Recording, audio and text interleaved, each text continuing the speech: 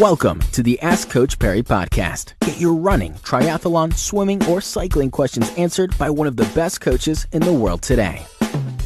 Another episode of the Ask Coach Perry podcast. I'm Brad Brown. Lindsay Perry with me once again. Don't forget, if you want to check out those Comrades webinars that we've got planned and what else we've got planned in the build-up to 2015 Comrades, all you need to do is go to runtalksa.co.za/2015 Comrades. Lindsay, today's question comes in from Riaz. Riaz saying, completed Comrades in 2014 and was involved in a motorbike accident where Riaz broken his tibia. He said most people he speaks to indicate that it'll take a year before he can get back into running. Some are also of the opinion that he'll have to start by walking again first before he gets any sort of running under his belt.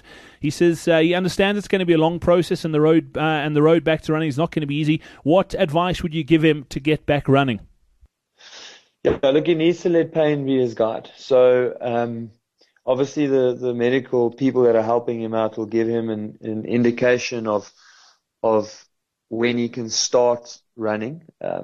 And as soon as he can start doing any kind of exercise, so be it swimming or cycling or stationary cycling, I would encourage him to do that, because even though the stress from those things is not as much as running or as walking, that stimulation, particularly if it's like not causing pain, will also help the healing process and help that bone to remodel faster and remodel stronger.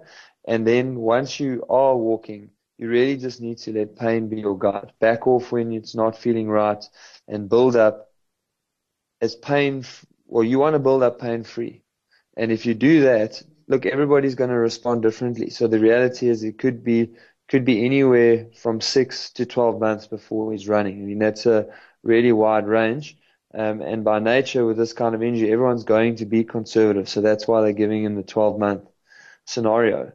But if he's just really consistent and gradual in his build-up, uses pain as his guide, does some cycling, does some strength training, he may well find that he can shorten that time to 6 to 8 months.